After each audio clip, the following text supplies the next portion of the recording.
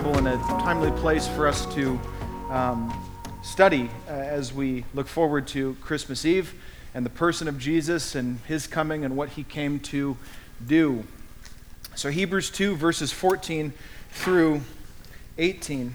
As we begin this Advent series, need to understand a little bit about God, and we'll start by talking about God. Advent, the word Advent just means coming. Jesus, we know as Christians, is coming. One day he'll come back, but his first coming was a couple of thousand years ago where he came to earth as a man.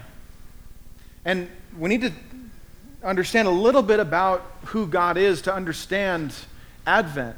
We need to know that God, the Bible says that God is a God who is missional. God is on mission. God himself actually is a missionary.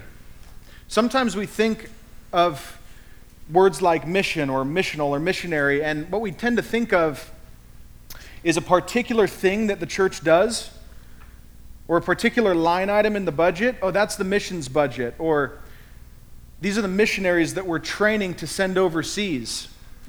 All of that's very good and necessary, and it is a part of what the church does. But more fundamentally than that, than an aspect of what the church does and some people that the church sends, more fundamental than that is that mission is part of who God is and what God does. God himself is a missionary. God himself is active. God himself pursues man. We need to know about our salvation, if you're a Christian, that God does not wait for us to reach up to him, because it would never happen. But instead, God comes on mission and he reaches down to us. That's how we're saved. We're not saved by attaining a certain level of spiritual cleanliness or good works or good attitude or good thinking. None of that can reach God. And not only can it not reach God, we're not interested by nature in reaching God, let alone are capable of it. God actually reaches down to us.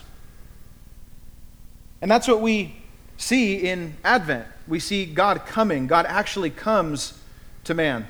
He reaches down to us to rescue man. And this morning, as we begin this small series, we're going to look at the why of Advent. Why did Jesus do that? What is it that he was seeking to accomplish as he came as a man, as he came to rescue? Why did he do that, and what was he seeking to accomplish? And here's one of the main things I'd like for us to consider this morning. Jesus did not just come to forgive sin. Jesus did not just come to alleviate us of God's wrath. Jesus did not just come to be a good model. Jesus did not only come for any of those things. He did come for those things, but he didn't only come for those things. Jesus came, friends, to make you and I family. Jesus came to make you and I family.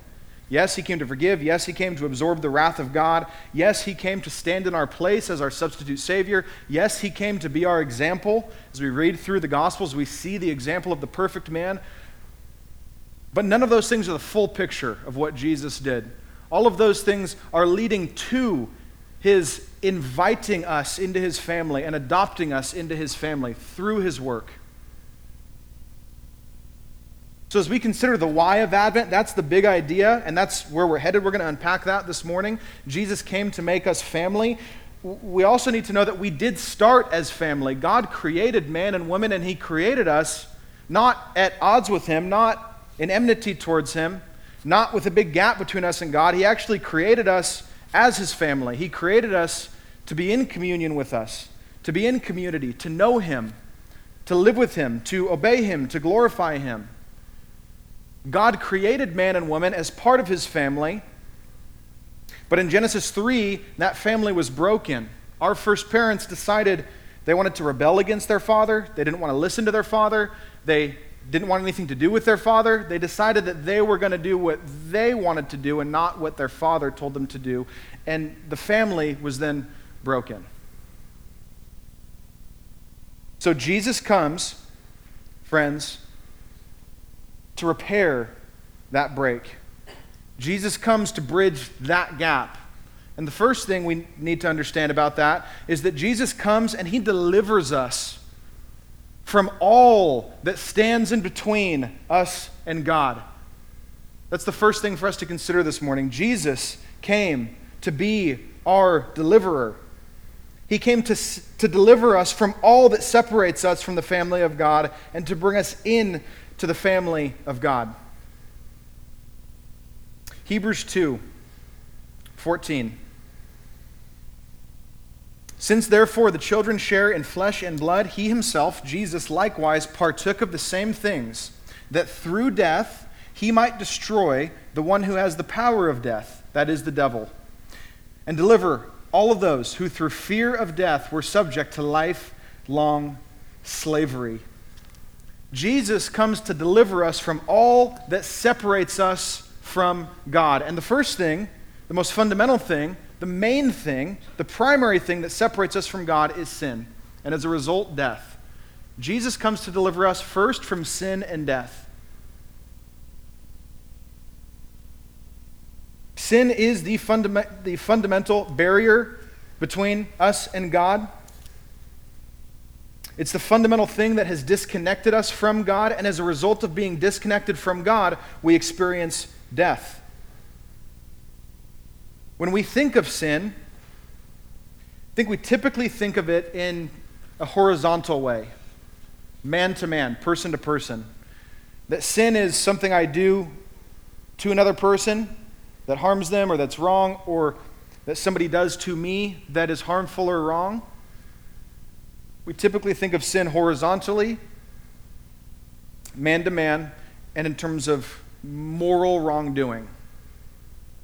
Lying, cheating, stealing, perjury, violence, murder, selfishness, active actions. Active actions. Sin is part of sin is doing things we shouldn't do. You should not lie. You should not murder. You should not commit adultery. There's a lot of things you should not do. And when we decide that we're going to do those things, instead of not doing them, that is sin. It's the breaking of a law. Sin is doing what we should not do, but sin is also not doing what we ought to do. Sin is not just active actions, it's also failing to do what we should do. Sin is failing to speak up when we need to speak up. Sin is failing to defend the weak and the needy. Sin is failing to provide for our family when we ought to provide for our family. Okay, there's a lot that we should do that when we say, I'm not going to do it, well, that's also sin.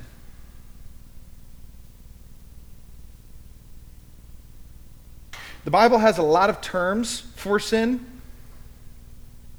Trespasses, evil, crookedness, lawlessness, wrongdoing, wickedness, stiff neck, hard heart, folly, among many others. It's important we understand there's lots of outworkings of sin. There's many manifestations of sin. But underneath all of that,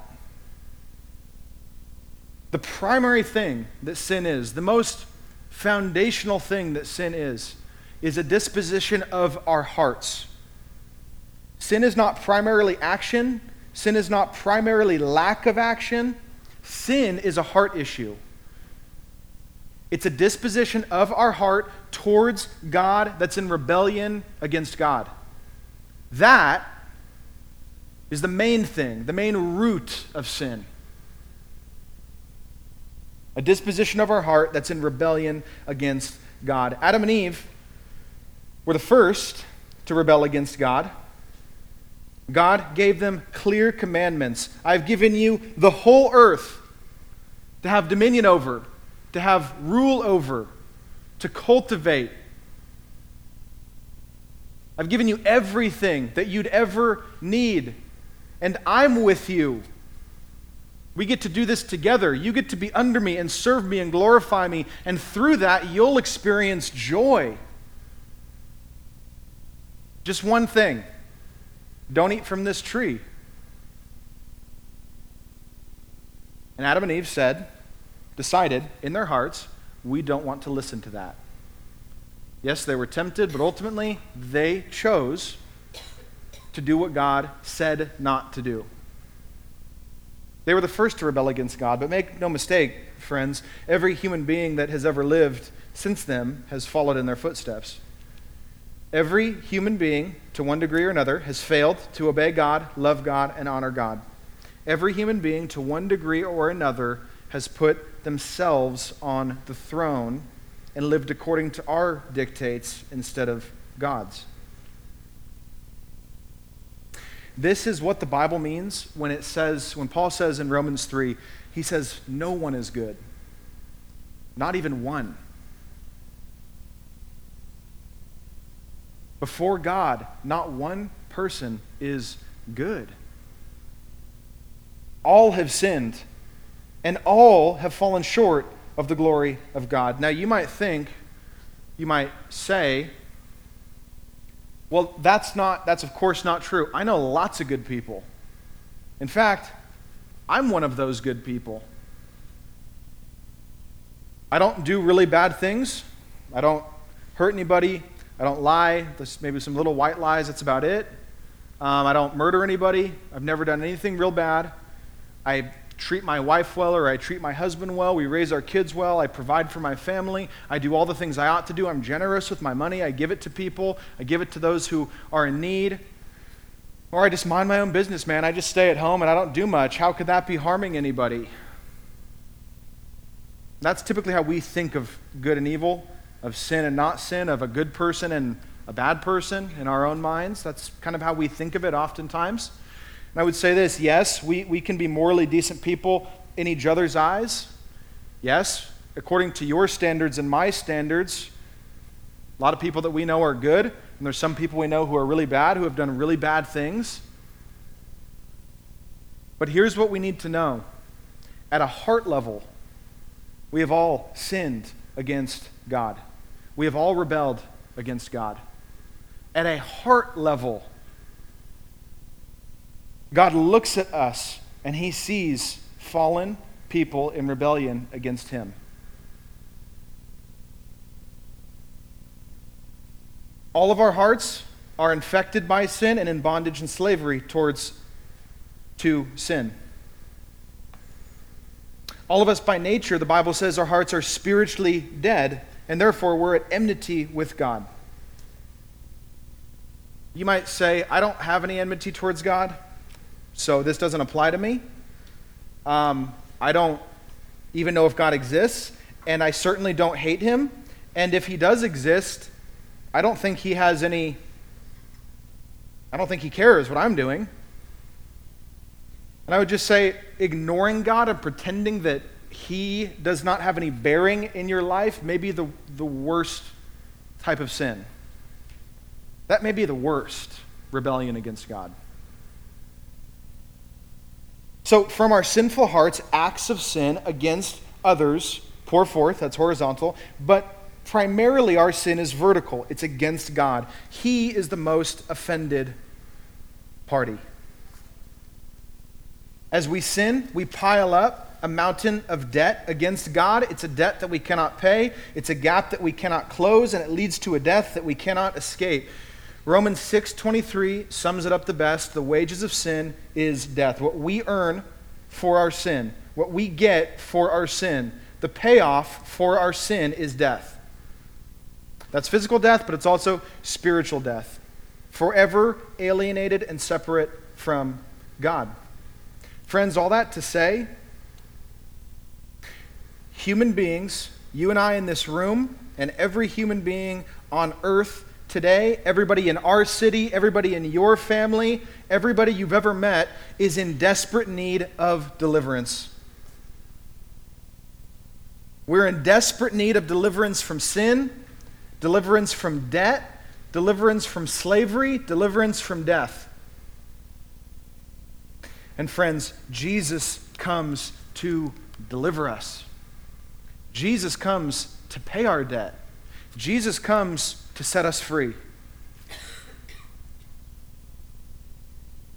Galatians 1:4. Jesus gave himself for our sins to deliver us from the present evil age. Jesus came to deliver us. 1 Corinthians 6:20, you were bought with a price. Jesus came to pay our debt. Romans 6:6-7, we know that our old self was crucified with him. That's the old man apart from Christ. Our old self was crucified with him in order that the body of sin might be brought to nothing, so that we would no longer be enslaved to sin. For one who has died has been set free from sin. Jesus came to set us free, friends. He came to set us free from sin and death. Hebrews 2:14, therefore the children share in flesh and blood. Jesus himself likewise partook of the same things, flesh and blood. He came that through death he might destroy the one who has power of death. Verse 15, and deliver all of those who through fear of death were subject to lifelong slavery. Jesus comes to deliver us first from sin and death. The main thing that separates us from the family of God, Jesus destroys. The main thing that makes us by nature enemies of God, Jesus removes. That's our sin. And the main penalty and consequence for our sin, Jesus satisfies. That's death. Jesus came to deliver us. He came to be our deliverer. And the first thing he delivers us from is sin and death. In addition, Jesus came to deliver us from Satan. He himself partook of flesh and blood, that through death he might destroy the one who has power over death, that is, the devil. Jesus came to deliver us from Satan.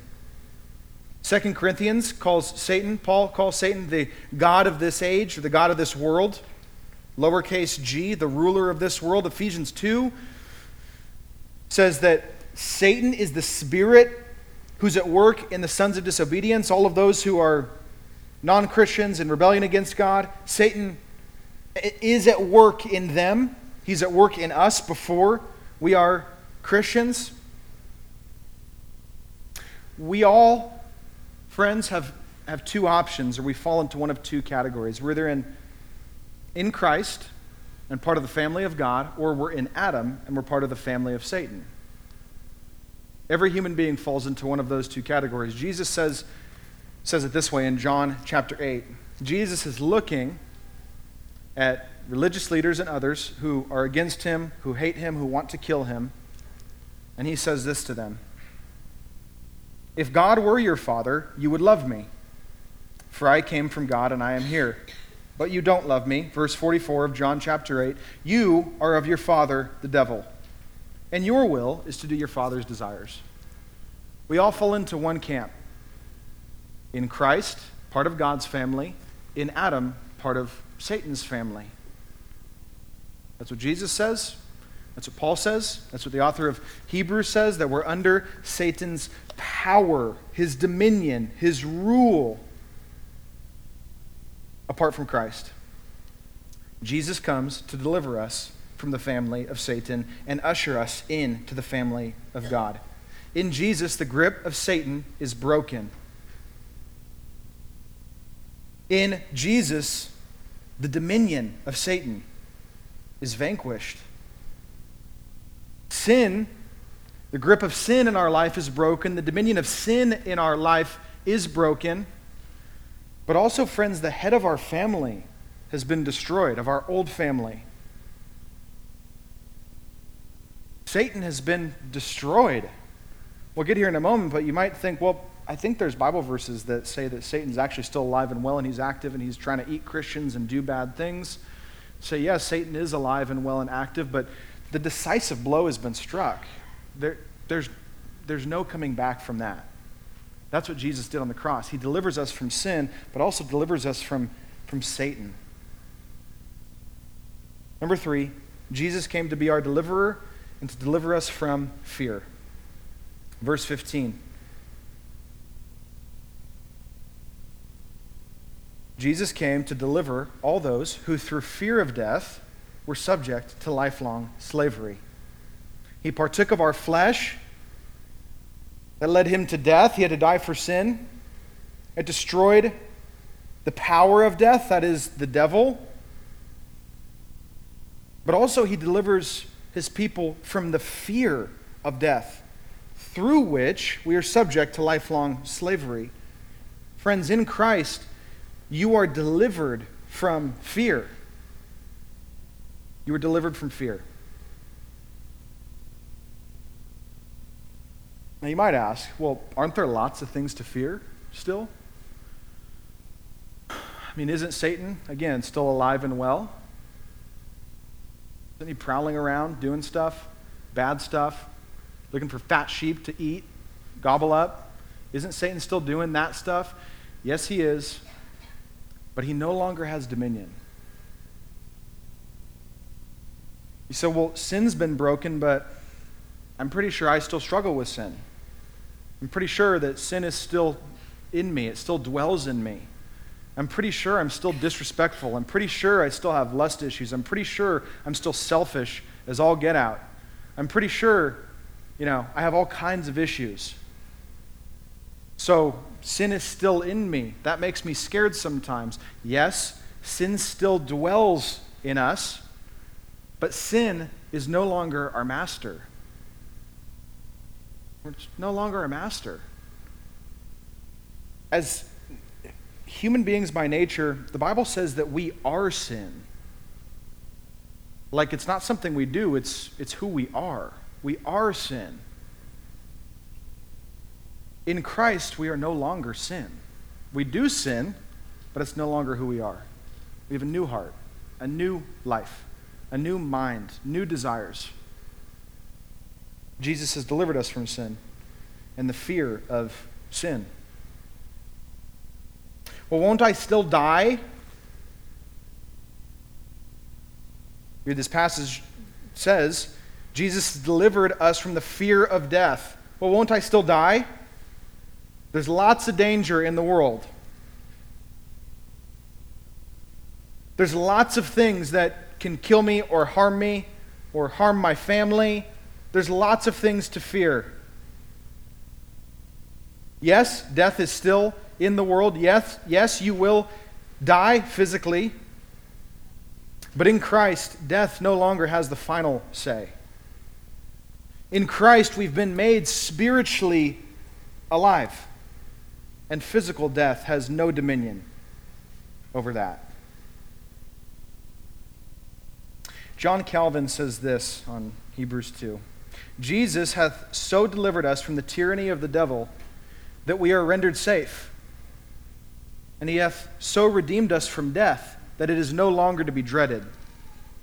And though the devil still lives and constantly attempts our ruin, yet all his power to hurt us is destroyed or restrained. It is great consolation to know that we have to do with an enemy who cannot prevail against us. This is the fact of the work of Jesus. He's defeated sin. He's delivered us from sin. He's defeated Satan and delivered us from Satan. He's defeated death and has delivered us from death. And friends, let me just exhort you. We must remind ourselves about this fact every day.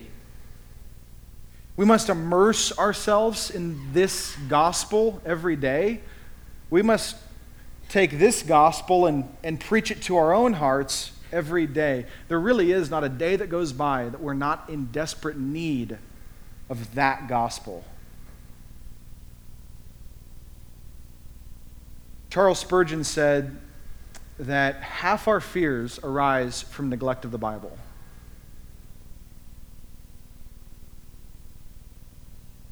I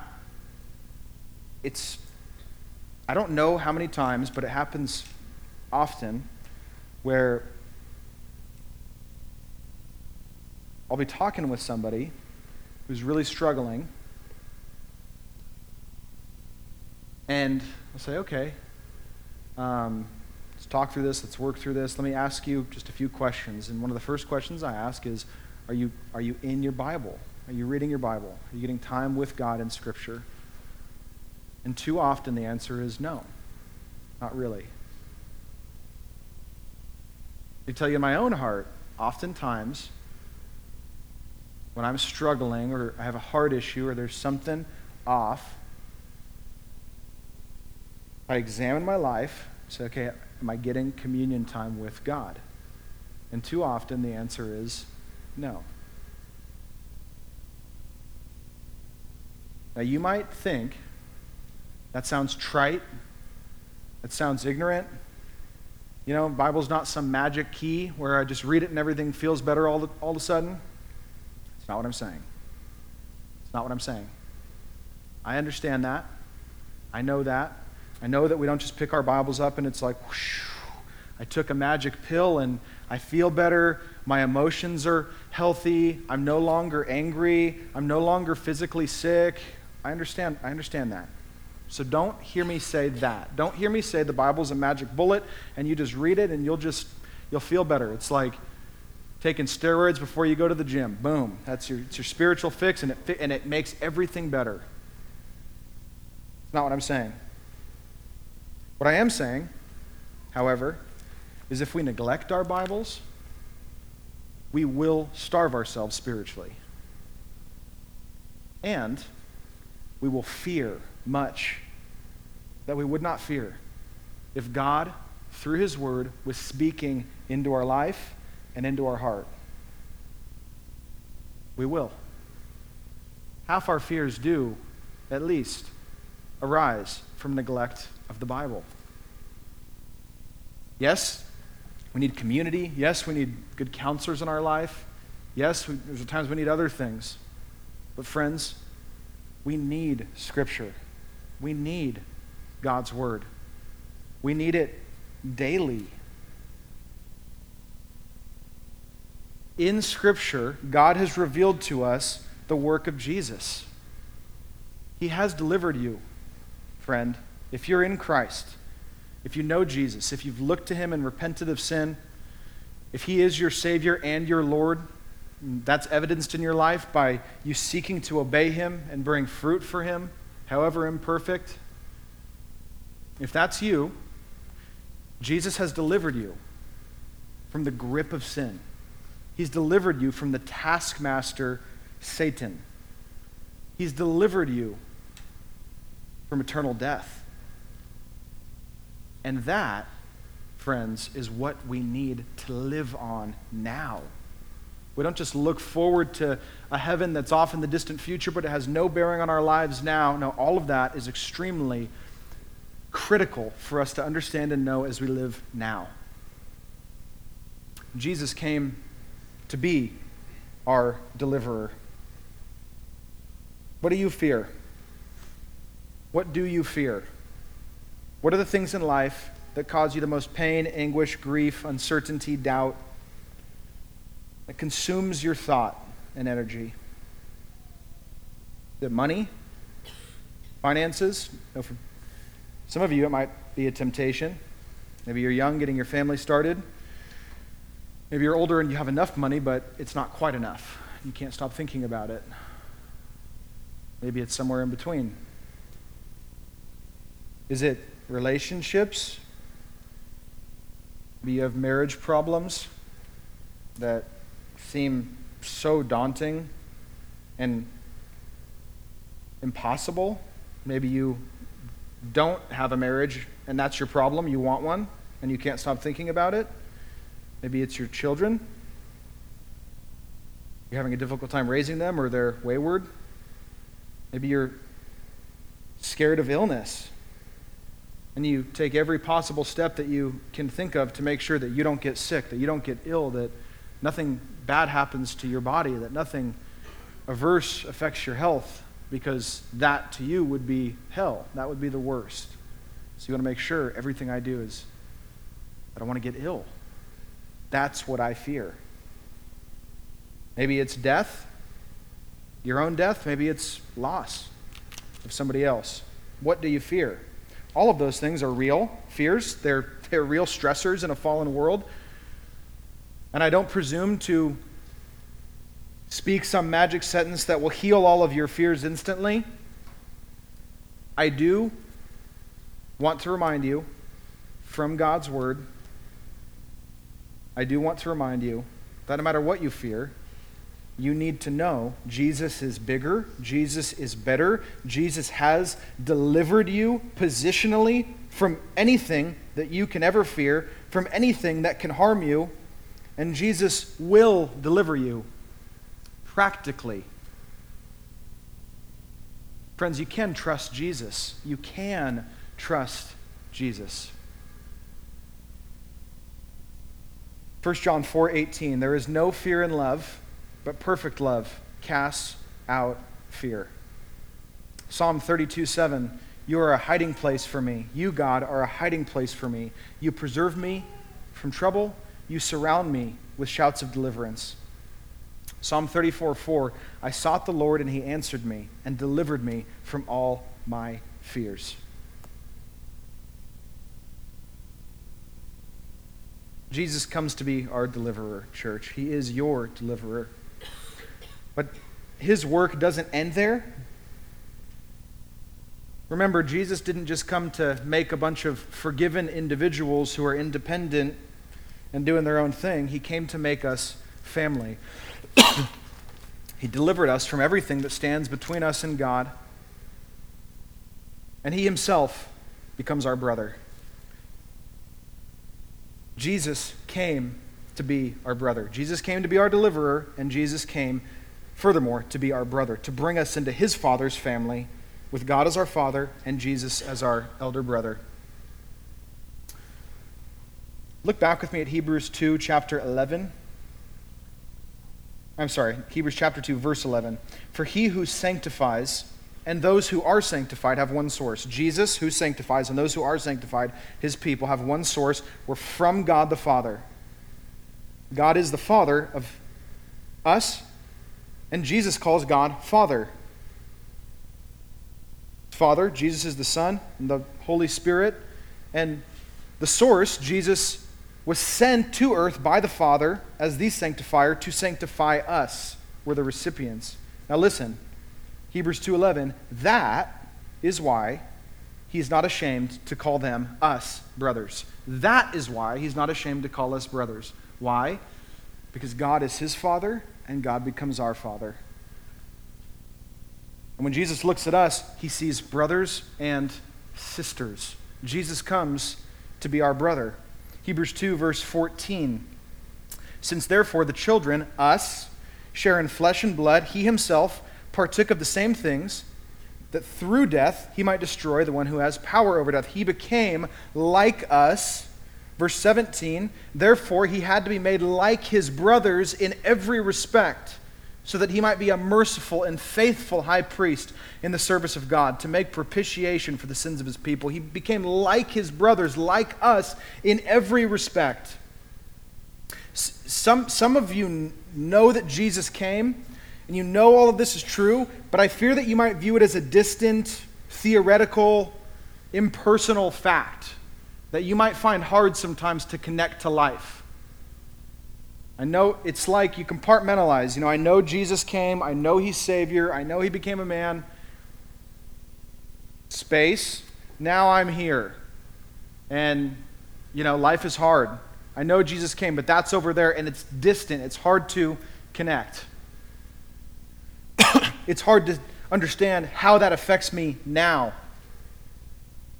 I think it's easy for us to picture this when we look at real world analogies. It's easy for us to picture the president in the Oval Office, very, very distant, signing a pardon.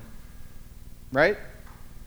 The president has the power to pardon. He says, okay, looks like I'm going to sign this pardon. Boom. Distant, never knows the person, not in touch with the person, no relationship.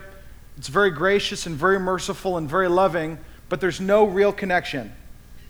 He's very far away, signing a pardon. I think sometimes we can think of God like that. He pardons us, but he's very distant. Let me just tell you, friends, that's not how God pardons. God doesn't just have a nebulous love for us that we never really get to connect with, and he's kind of out there, but he's distant. God doesn't just love you, Christian. He actually likes you. He actually wants to be with you. God doesn't just have capricious mercy, he actually sought you out. God doesn't just pardon from a distant office, he desires to be with you, so much so that he becomes our brother. He becomes our brother. Jesus, when he becomes a man, becomes our brother. A couple ways we're going to look at. Number one, he assumes our nature. Verse 14, we share in flesh and blood, so he himself partook of the same things. Verse 17, he had to become like his brothers in every respect. God actually became a man. He became a man physically. He had a body, he had hands, he had feet, he had arms and legs and a circulatory system and a nervous system. He had everything. He became a man mentally, cognitively. He had a brain that worked like ours. He had to think through things. He had to learn things. He had to read his Bible. He became a man emotionally, experiencing joy, anger, loss, grief, heartache. He became a man in all of those ways, not partially. It was not an illusion, actually 100% man. In every way that you and I are man. Being a man means he also assumed our weaknesses. Consider with me, the God who created food becomes starving. The God who commands the seas becomes thirsty. The God who is inexhaustible gets exhausted and must sleep. The God who is unchanging experiences loss and grief. The God who has no adversary that can stand up to him feels pain. He assumes our weaknesses. And number three, he assumes our weaknesses all the way into death. One author says this, what could be more fitted to confirm our faith? Here, his infinite love towards us appears, but its overflowing appears in this, that he put on our nature, that he might thus make himself capable of dying. On the cross, the God-man stands between God and man. Hebrews 2:17, he became a merciful and faithful high priest in the service of God to make propitiation for his people. That just means he stands between God and man. As God and as man, he connects man to God. The God-man on the cross stands between God and man. On the cross, sin is satisfied. There's no more penalty, friends. The barrier is torn down. On the cross, Satan is vanquished. There's no more power and dominion over you. On the cross, death is defeated. No more fear. On the cross, through the cross, brother Jesus ushers us in to the family of God. Romans 8:15, you did not receive the spirit of slavery to fall back into fear, but you have received the spirit of adoption as sons, by whom we cry, Abba, Father. You've been adopted, Christian, into the family of God. You've been adopted through the blood of Christ, through the cross of Christ. The penalty of sin has been removed. The fear of death has been destroyed. All through this one-time event that happened in time and history. Jesus came and died to deliver and become our brother. The final thing we need to know, however, is that all of this, though it did happen through a one-time event, the effect is not one time. In fact, we receive daily help through this one-time event by our brother, Jesus. Lastly, Jesus came to be our helper. Jesus came to be our helper. Verse 18 of Hebrews 2, because he himself, Jesus, has suffered when tempted, because he came to be our deliverer, because he died to deliver us from sin, to deliver us from Satan, to deliver us from fear, because he became our brother. He became weak. He became like us to the point of death. Because he did all that, he's able to help those who are being tempted. Jesus has delivered you from sin and from death and from fear. But let me just ask you this, friend. Do you still struggle with sin? I'd imagine you'd say yes. Do you still struggle with fear? I'd imagine you'd say yes.